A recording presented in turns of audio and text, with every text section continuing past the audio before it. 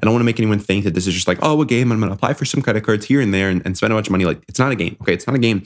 But there's strategy to it. Okay. There's a strategy to it. And the strategy is basically, how can I get the most rewards for the spending that I already do?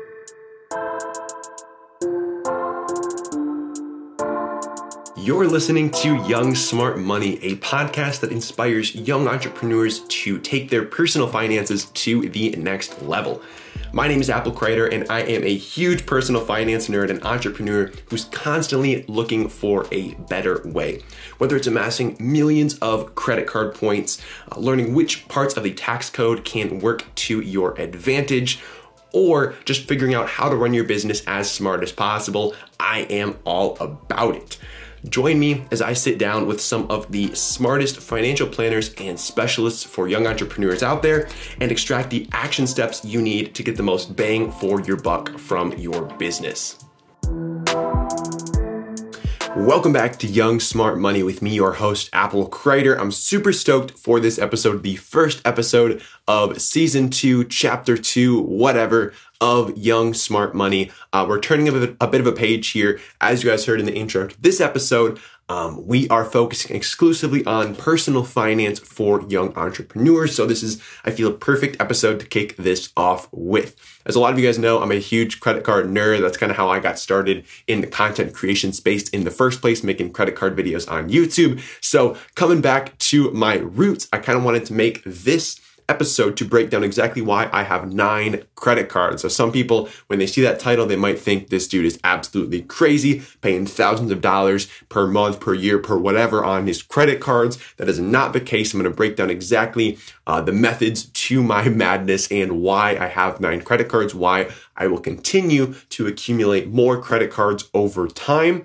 and look forward to a lot more credit card content to come. One quick sneak peek. I'm going to be starting a series in probably a week or two now where I'm going to be amassing 1 million credit card points by my birthday, which is in December. So over the next roughly 10, 11 months, I'm going to take my current balance, which is around 300,000 credit card points, and get that to 1 million points. So that's going to be a really exciting series. I'll probably document that once a month or so. I'll give you guys an update on what I'm doing and where I'm at. So look forward to that. But in the meantime, enjoy this episode where I break down my current credit card setup and why I am doing what I am doing when it comes to credit cards. Welcome back to the show. I know it's been a little while since the last episode. I was on a 2-a-week schedule. Wasn't a 3-a-week, then a 2-a-week, then none for about a month. So basically, just want to fill you guys in on where I'm at with that. And then today, basically, what I wanted to talk about was credit cards. So I haven't talked about this that much on the podcast, but about a little over a year ago, year and a half ago, I was a part of sort of starting up or restarting up this co-working space on my college campus. And so some of the guys that were interested in hearing more about my experience with credit cards, given the fact that I have 9 and I've gotten a couple $1,000s in free travel, just got my ticket to Thailand for like $20 and some credit card points, and a bunch of other stuff like that. So they wanted to hear about it. So I basically came in, was going to talk for like maybe 15 minutes, half hour, turned into like a 90-minute endeavor. And the whole while I was like, wow, maybe I should have recorded this and then it would have made a pretty good podcast. But that just sort of got me thinking and made me remember just how much I like talking about personal finance. I mean, that's where I got started creating content. I started my YouTube channel probably close to 2 to maybe 2.5 years ago, just making personal finance videos about the credit cards that I was getting and my Roth IRA and my investments and all this stuff. And I hadn't really talked about that stuff in a long time. So being able to sit down and just have a captive audience of, I don't know, around 10 people who just were super engaged and asking questions the whole time and kept me going for like 90 minutes, close to maybe even 2 hours, just talking about personal finance really got me going. So I wanted to sit down and put out some kind of content for the podcast and for y'all out there, just basically on why I do what I do when it comes to credit cards specifically. If you guys are interested in this kind of content, I'd be happy to start making it again or just kind of weave it in here and there when it comes to personal finance. Because again, that's what I just finished studying at school.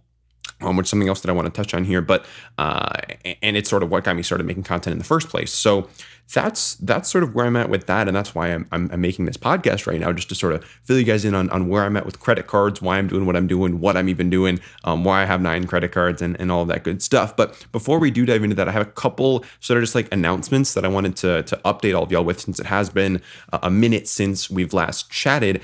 And I kind of wanted to fill y'all in on why that was, and sort of what the future of both Young Smart Money and just Apple Crider looks like. If you're interested, if you're not, probably skip ahead, I don't know, maybe 5-ish minutes into the show, and we'll dive right into the credit card stuff. But if you do want to hear a little Apple Crider, where I'm at in life and sort of what's coming next for both the podcast and for me, then stay tuned for the next 5 or so minutes. So basically, I've been a little bit busy with my main company, which is why I haven't been, or my company, which is why I haven't been making podcast episodes. I've been recording them. I just haven't been releasing them because I don't want to just sort of do it intermittently. I want to kind of wait until I have, or until I can really be consistent again. I want to do 2 a week. I'm going to do 2 a week consistently.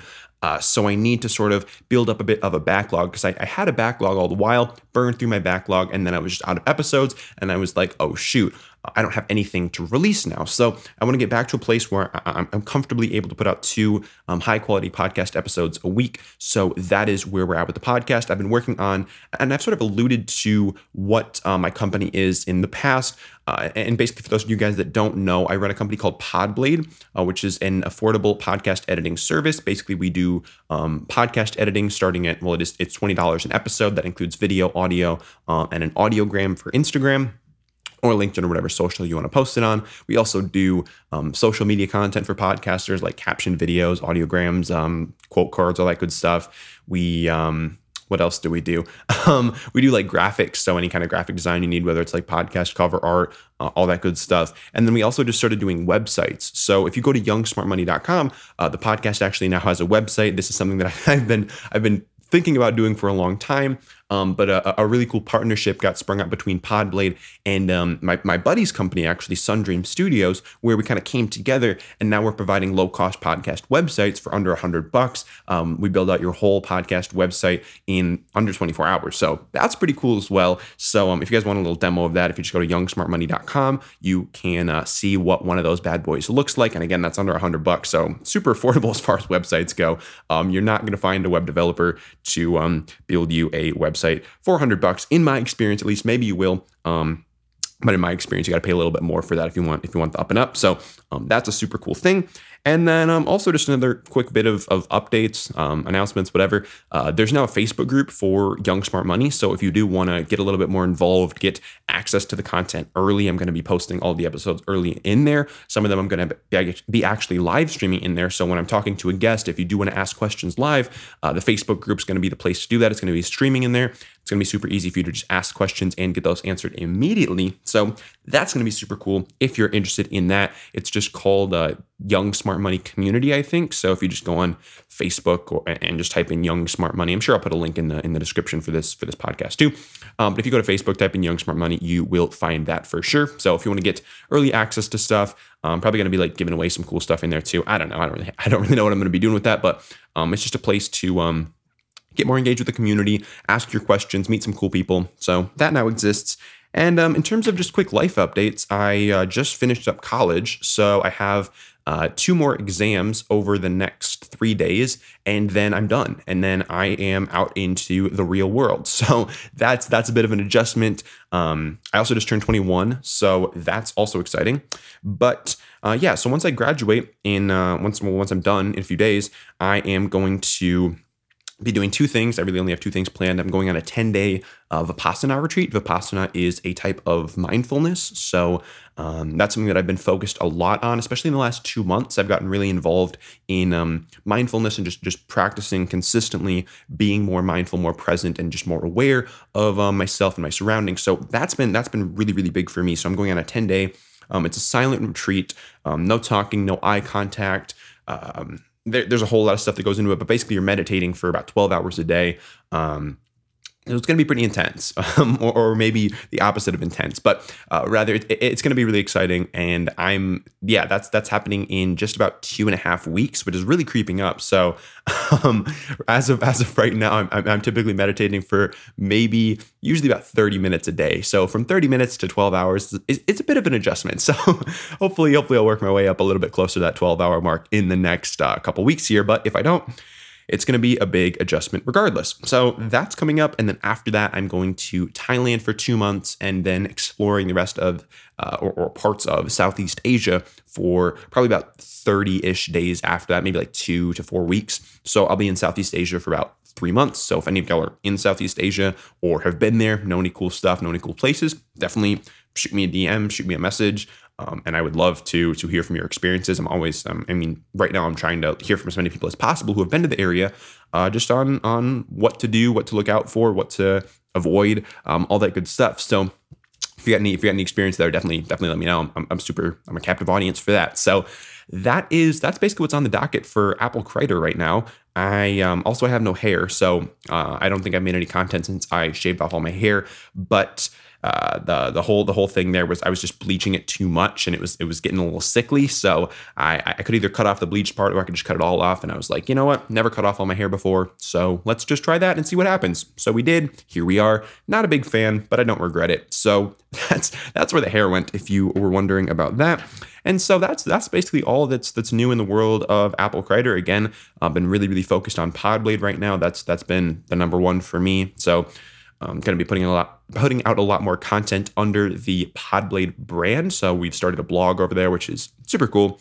Check it out if you want to learn more about podcasting related information, podcast hosting, podcast growth, monetization, all that good stuff. We're putting out articles there consistently on all of those amazing topics. So if podcasting is something you're interested in, podblade.com is just the URL.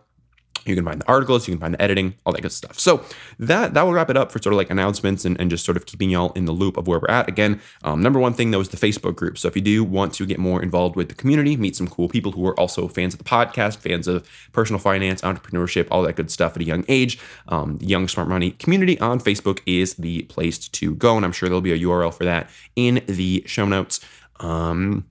But yeah, that's basically all I got. So let's dive into credit cards. So so basically, as you can tell from the title, I have 9 credit cards as of the time of recording this podcast.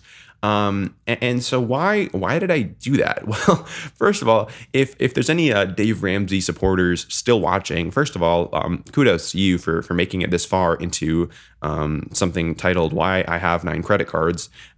I guess that goes a little ways to show that you're at least willing to hear from the other side. But I mean, if you're here on the Dave Ramsey side and you're not willing to sort of listen to an outside perspective, feel free to just drop your hate comments now. Maybe I'll just write some for you. So like maybe you'll say something like, "Who is this 14-year-old telling me how to do my personal finances?" Or "This kid knows nothing about personal finance." Maybe read a book. So stuff like that. I get that all the time whenever I talk about credit cards. So feel free to just drop those right now. And move on with your day. If you're not on the Dave Ramsey crew, and if you do actually want to maybe hear another perspective, I'm just going to share with you basically why I have 9 credit cards and sort of the perks that I see doing that and what I plan to do with credit cards in the future. So basically, when it comes to credit cards, there's one thing that I kind of just have to say from the get-go, and that's that if you are paying interest on your credit cards, you're doing it wrong, okay? I have 9 credit cards. I have not paid any money in interest, okay? I'm a firm believer that credit cards are a useful tool if you utilize them correctly, and my definition of correctly does not entail paying any interest on those credit cards. So basically, if you don't understand how credit card interest works, at the end of the month, the credit card company will send you a statement that basically says, here's how much money you spent. And if you give us X number of dollars, we're good and we can move on to the next month and we'll call it good. And basically, so say you spend $100 in the month, the credit card company says you spend $100, pay us $25 as your minimum payment. And then we're good, and we'll just carry over the rest next month, okay? So when you give them the minimum payment, you still owe them $75, and so that $75 is going to accrue interest at a high interest rate. So say it's maybe 20%. So that $75 now turns into, say, somewhere between $85 and $90 or something. So then next month, you owe them $90 plus whatever you spend that month. So as you can see, paying the minimum payments kind of just pushes, it kind of kicks the can further down the road. And so that's not something that I personally believe in or would encourage anyone to do. I always make the full payments on all of my credit cards every single month to ensure that I am not paying the credit card companies any interest whatsoever. The only money that I have paid to credit card companies is through annual fees. And of my 9 credit cards, only 2 of them have annual fees on them. And those I'll get to in a bit, but they make sense for me and where I'm at right now. So I have 9 credit cards. 5 of them are personal credit cards. 4 of them are business credit cards. Basically, the difference here is that personal credit cards build your personal credit. Business credit cards build your business credit. So I started off on the personal side, obviously, as I would imagine everyone does. And basically the day I turned 18 years old, I got a credit card. Now, the reason I got that first credit card was because I was getting super into personal finance, and I realized that having a good credit score is going to be a beneficial thing for me in the long term.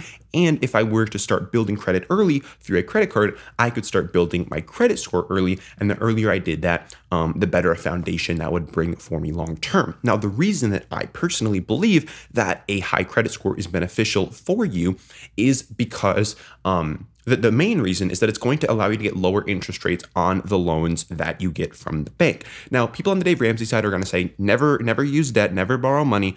And I just think that's unrealistic. Okay, given the fact that I would estimate the average home in America sells for about $300,000. Okay, so $300,000 for the average home. That's going to be the biggest purchase that most Americans make in their life. Okay, that's going to be the biggest purchase you're going to make. And the Dave Ramsey people will usually tell you, like, you have to buy your house in cash, and so. My argument is that, okay, your house is your biggest purchase you're going to make. You're going to have to purchase that using some sort of debt, okay? And to get the best interest rate on your debt, you need a high credit score. Now, the reason I think that you are going to have to buy a house with debt is because that I can't remember the exact number, but it's somewhere around 40% of Americans don't have $500 for an emergency that comes up. Okay, they don't have $500 in a savings account for an emergency. So given that, I think it's extremely ridiculous to propose that the average American could buy a $300,000 house in cash. Okay, I think that's absurd. And anyone who's telling you that, I just think they don't have an accurate picture of what's actually going on in the country in terms of the average American's financial situation, okay? I'm sure Dave Ramsey has $300,000 sitting in his savings account, but most Americans don't, okay?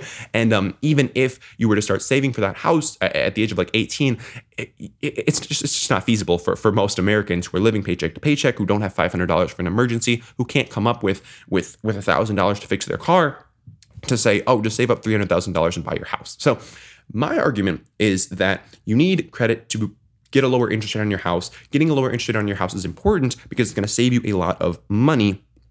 And saying that you can buy your house in cash is just a preposterous statement that I think is just, I think it just doesn't capture the picture of where most Americans are at. So that is the biggest benefit that I see to credit cards, is reducing the interest rate on your mortgage. Now, there are plenty of other supplemental benefits, including, I mentioned at the top of the episode, travel. So I've gotten about $5,000 in free travel from my credit cards over the last 2 to 2.5 years.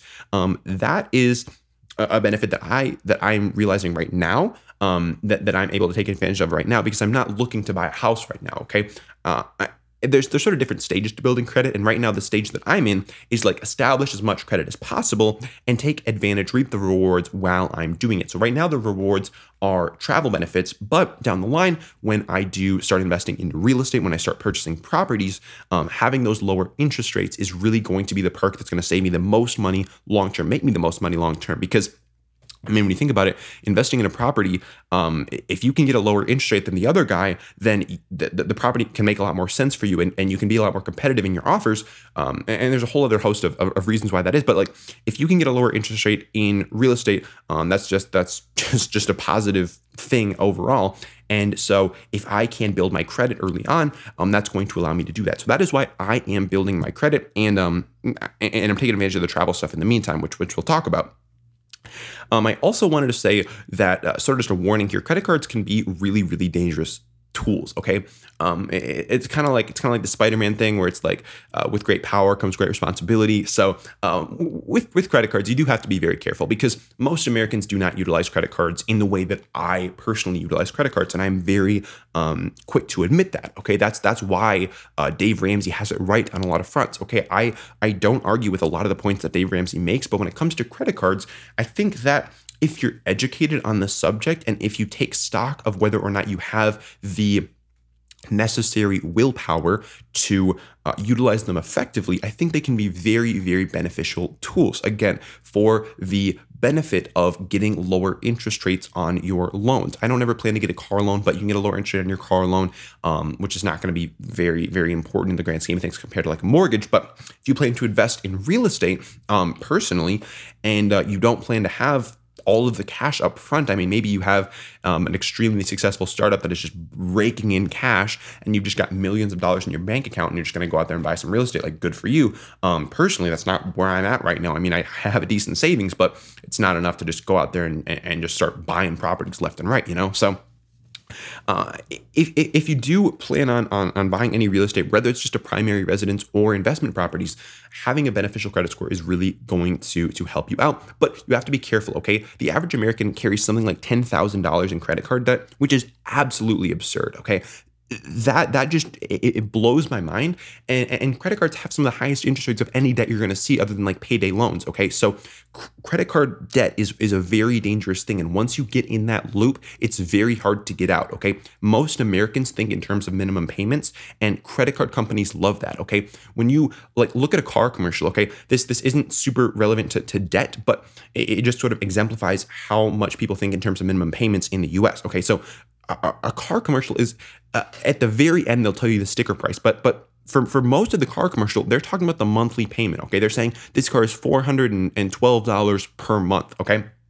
That's how Americans think, okay? They think, oh, I can afford $412 a month for my car. I currently pay $500 a month for my car, so I'm saving money when I get this new car. So that's how most Americans think, okay?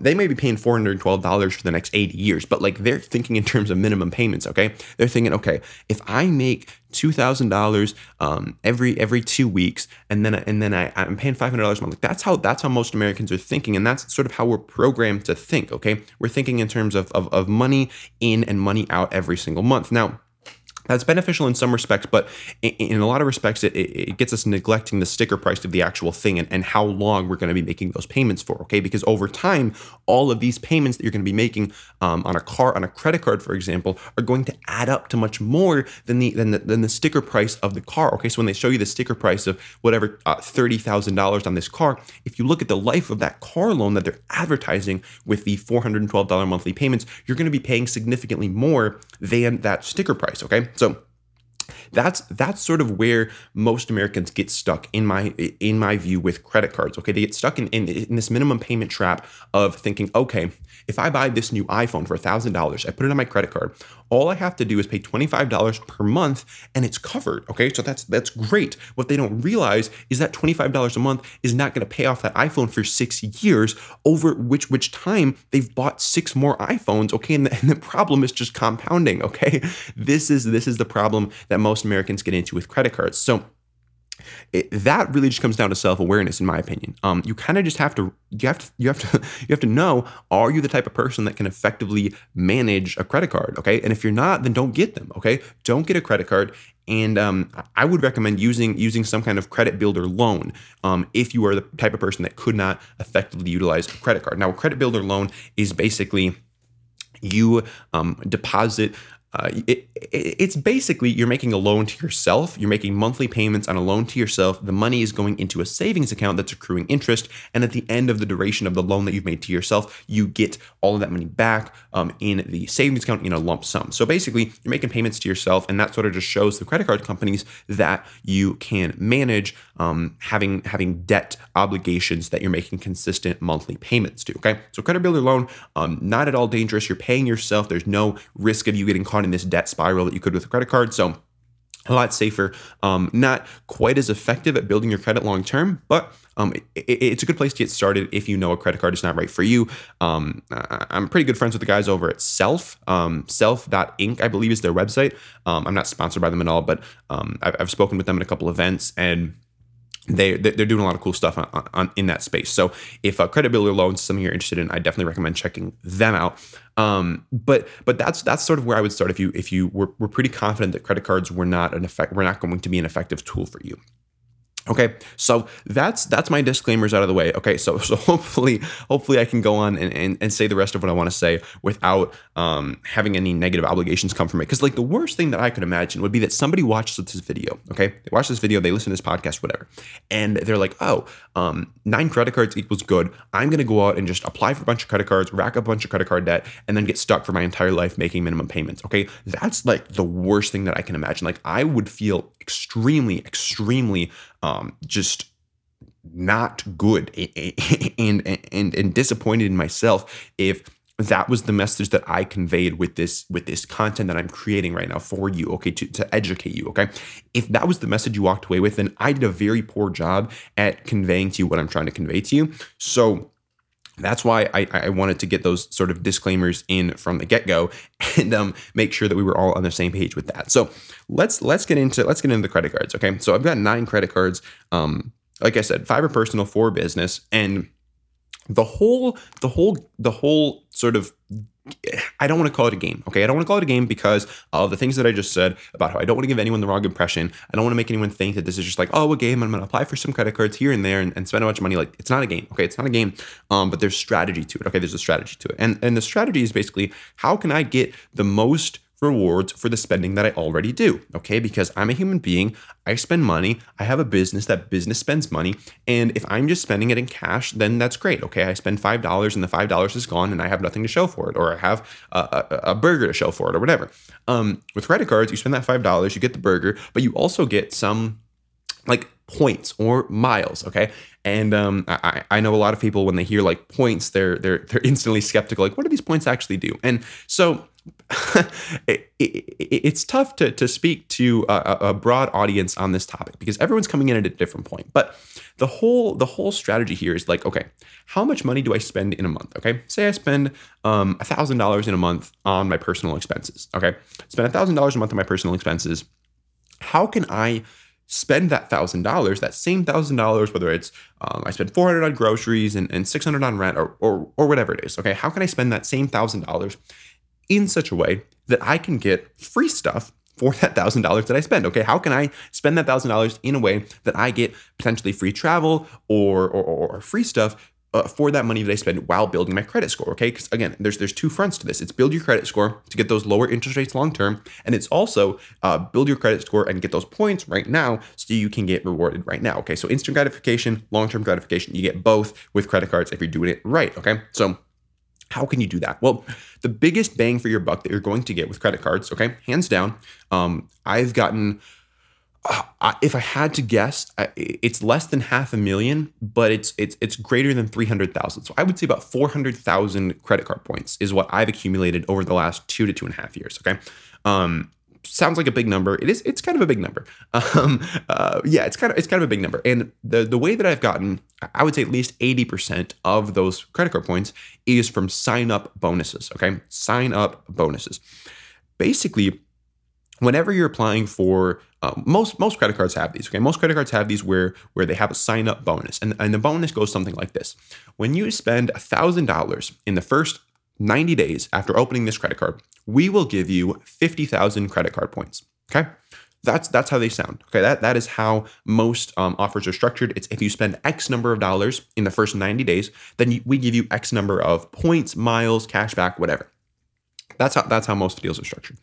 And that's where you're going to get the most bang for your buck in terms of credit card rewards, because in that example, say you spend $1,000, you get 50,000 points. Okay. Now there's a whole lot of different point currencies and everything. I do everything. I do 90%. Well, I guess if you want to be specific, like 88% of my credit cards. No, not even. Okay. More than half of my credit cards are in the Chase ecosystem. Okay. So there's kind of different point ecosystems out there. The 2 big ones for credit cards are American Express and Chase. Okay. These are the two big kind of players in terms of credit card ecosystems. When I say credit card ecosystem, what I'm referring to is companies that have credit cards that earn the same points currencies. Okay, there's a ton of points currencies out there. American Express and Chase are the two biggest ones. There's a lot of supplemental ones that are kind of like with different companies. So like United has miles and Hyatt has points and Hilton has points. And all these companies have like their different things. But the overarching categories are kind of Amex points, Chase points. Those are the two big categories out there. So you kind of want to pick one of these ecosystems to be in order to get the most bang for your buck with points. Because I have right now, I think I have seven Chase credit cards. All of those Chase credit cards are earning the same points currency, which I can then move around within all of the cards. So I can put all those points on the same card, and then I can spend all of those points in sort of the same place, get more bang for my buck. I don't have United miles and Hilton points and Hyatt points and all these different points. I have Chase points, which can be transferred into any of these other point currencies, or they can be redeemed within Chase for benefits. So that's sort of you kind of have to think about that in terms of just like high level, like which one do you pick, Amex or Chase? Amex is beneficial for you if you are doing a lot of business spending. So I would say honestly, like $5,000 to $10,000 plus per month, you kind of have to be doing in business spending for Amex to make sense for you. Personal side doesn't really make sense to go in the Amex ecosystem, in my opinion, right now, just given the current landscape of where sort of the credit card companies are at. So Chase kind of makes sense for everyone who's not doing very, very high spending on the business side. So anyone who's doing personal stuff and anyone who's doing less than like consistently spending $10,000 per month in business. I think Chase just makes a lot more sense for you. There's a lot more options with Chase to get points in that ecosystem. So and there's a lot more free cards on the Chase side that earn Chase points. So of my like 7 Chase cards, again, like I said, only 2 of them have annual fees. The other 5 all cost me $0 to have.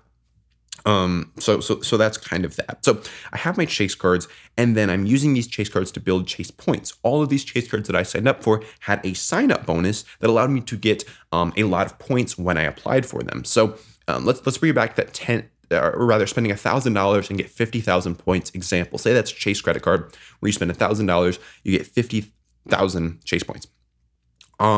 What that basically equates to, 50,000 Chase points is worth roughly, if you redeem it for cash back, it's worth $500 cash money today, okay?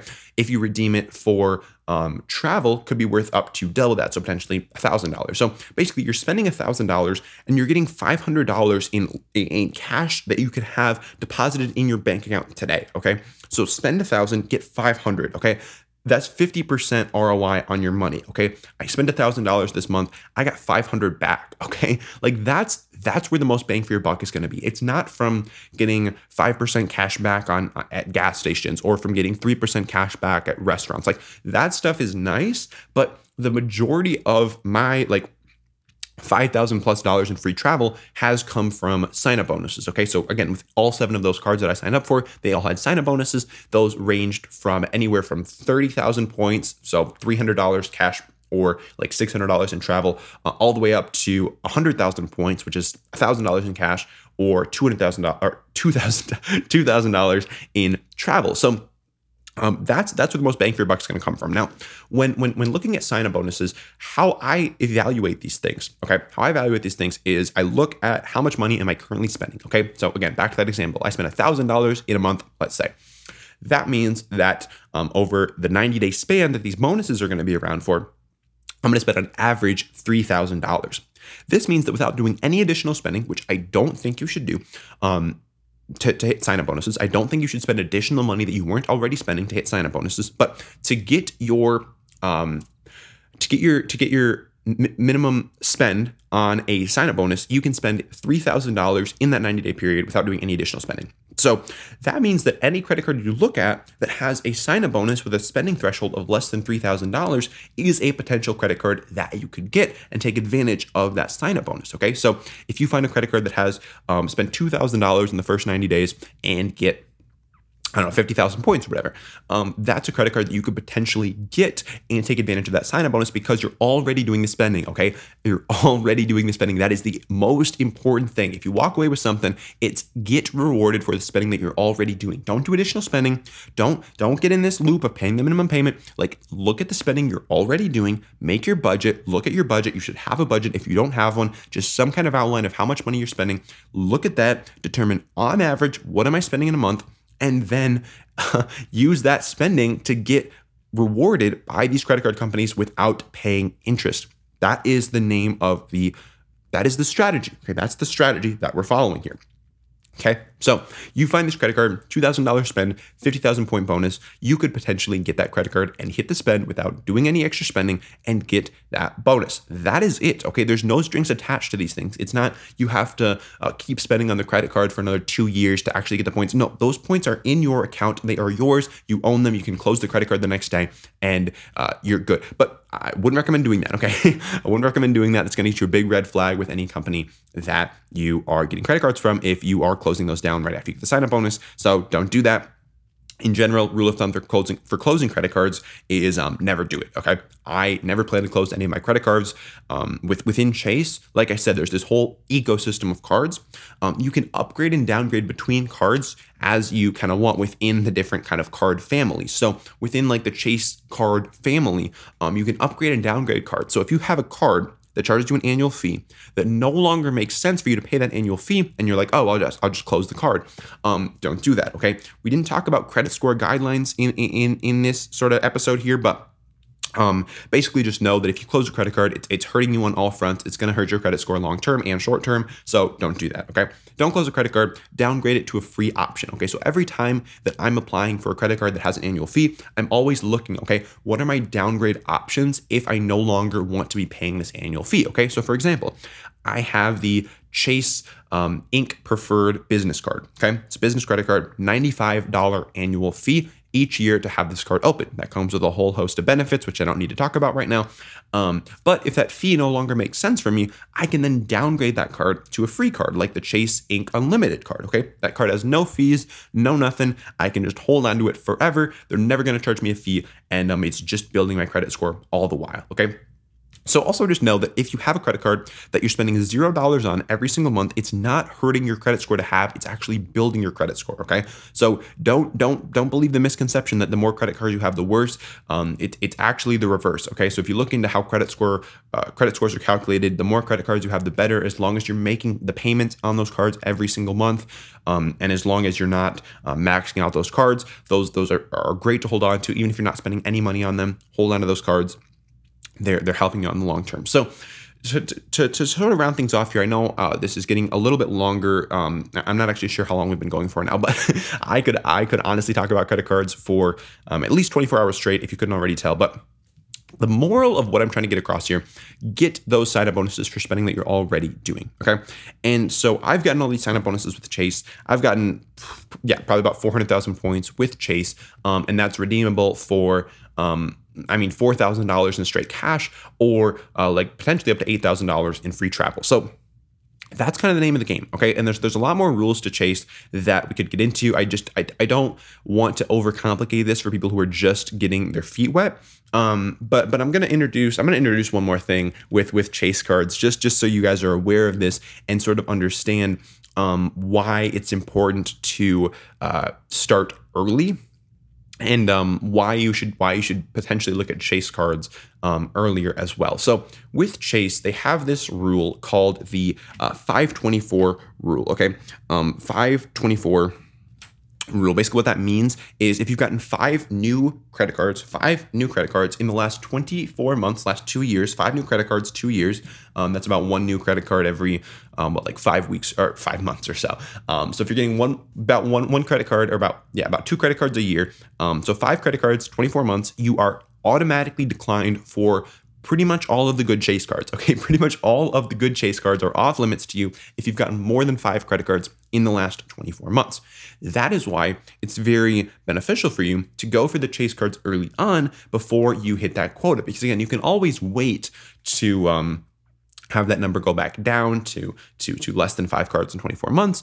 But that's going to be valuable time where you could have been earning sign-up bonuses, could have been building credit that you're no longer able to because you're missing out on those potential months because you have to wait for your 524 to go down to less than 5 cards in 24 months. So that's why it's beneficial to get Chase cards early on, because you can sort of get these things early in your credit building experience, and then they just sort of live with you forever. You're building those points. It's amazing. Would highly recommend. That's what I have done. That's what I am doing. So that's the rule.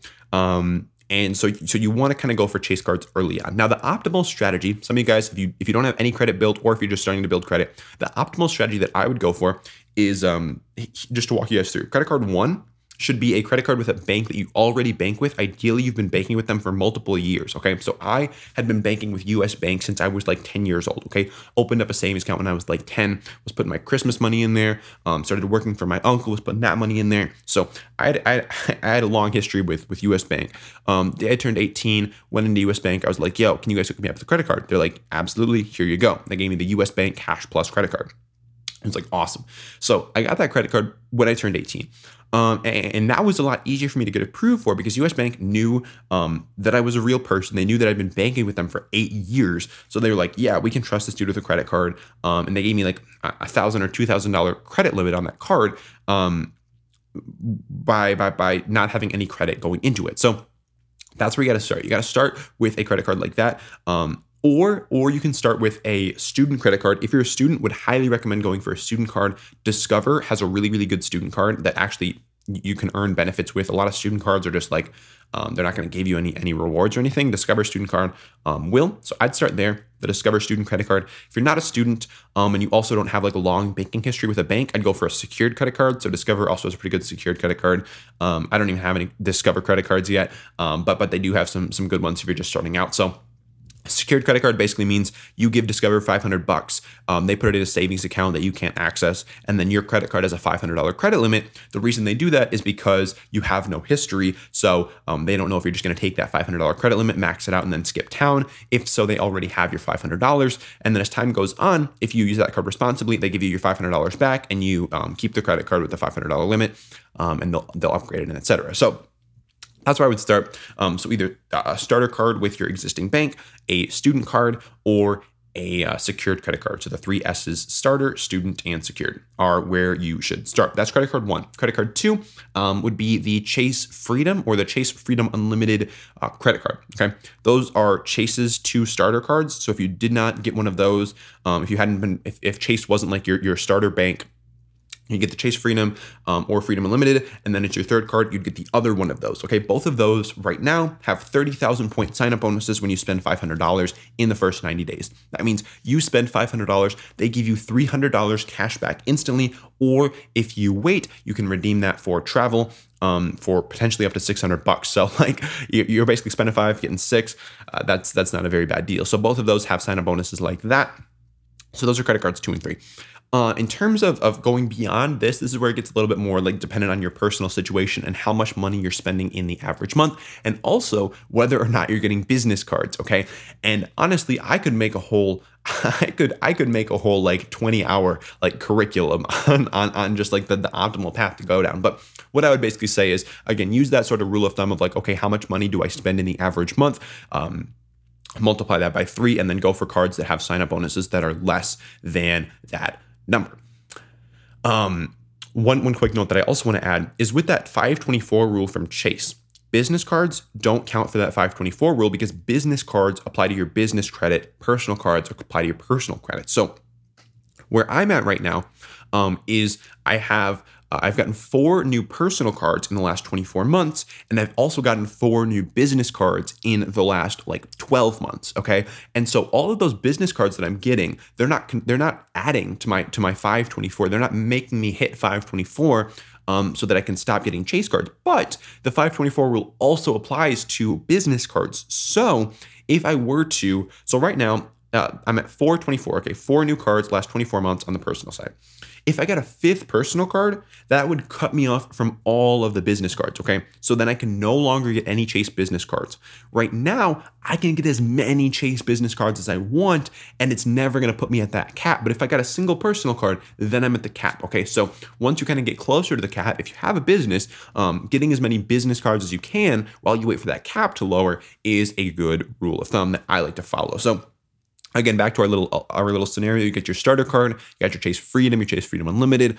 Then at this point, you kind of have to decide, okay, do you want to start getting into the business side, or do you want to keep going on the personal side? If you want to keep going on the personal side, Chase has a card called the United Explorer card that I got when I was just getting started. Pretty good card. The sign up bonus, you have to spend $3,000 and you get 40,000 United miles, I believe. So that's a pretty nice sign up bonus. Just for context, 40,000 United miles was enough for a flight to Thailand. So 40,000 United miles will pretty much get you anywhere in the country, which is pretty nice. So if in your normal course of spending, you spend $1,000 a month, you can get that card and basically just end up with a free flight anywhere in the country on United. So not a bad deal there. That's a personal card. And from there, you'd be at 424. So I'd recommend starting into the business side of things with maybe the Chase Ink Unlimited or the Chase Ink Cash or the Chase Ink Business. Those are Chase's like 3 core business cards. So I would recommend starting to get involved there. Now, I mean, that's pretty much, I kind of want to just leave it at that, okay? If you guys are interested in sort of a deeper dive of each of my individual cards and like why I have each one and how I use each one and all of that good stuff, I can definitely do that. One other quick caveat that I want to add is you should definitely wait at least 3 to 6 months between getting cards, especially when you're just starting off, between getting your first credit card and getting like the first Chase card. I would recommend waiting about 6 months. Chase wants to see that you have at least a little bit of history before extending you any credit. So wait at least 6 months before that one. Between like the Chase Freedom and the Chase Freedom Unlimited, you could probably squeeze that down to about 3 months between the Chase card and the next Chase card. About 3 to 6, but yeah, I wouldn't recommend going any more aggressive than every 3 to 6 months between credit cards. And again, that just gives you enough time to hit the sign up bonus with your normal spending, and then you can move on from there. Don't look too risky to credit card companies, etc. So that was I really enjoyed that. I hope you guys did too. But that was my little spiel on credit cards. I hope it was valuable to you in some way. I hope you got some nuggets out of this. But yeah, I mean, like I said, yesterday, I stood up and talked for about 90 minutes about credit cards, and it didn't even feel like any time had passed. So I can definitely do a lot more of this if this is something you're interested in. Again, I love talking about personal finance. So if y'all would be interested in this kind of content, again, join the Young Smart Money community on Facebook and let me know that you want to see more of this kind of content or more of other kinds of content. Again, I'm always planning on continuing to do interviews with young entrepreneurs that I look up to and that I respect. So that's probably going to stay. But I would like to incorporate a lot more personal finance, or a little more personal finance stuff at a minimum. So if that's something you're interested in, again, join the Young Smart Money community on Facebook. Let me know. Would love to hear from you there. And also check out the youngsmartmoney.com. Let me know what your thoughts are on the site. And again, if you want one, I'll build you one for less than $100. That includes hosting and everything. So it's literally $100 and you have a website and you don't pay anything monthly. It's just $100. So less than $100 actually. So that's basically that. I don't really have anything else. So hopefully y'all got some value out of this episode of Young Smart Money. Again, as always, let me know what you want to see in future episodes or what you enjoy. And I hope you guys make the most of your day and continue to find ways to thrive outside the 9 to 5. That's going to do it. I'm Apple Kreider. Thank you for your time, and catch y'all in the next one.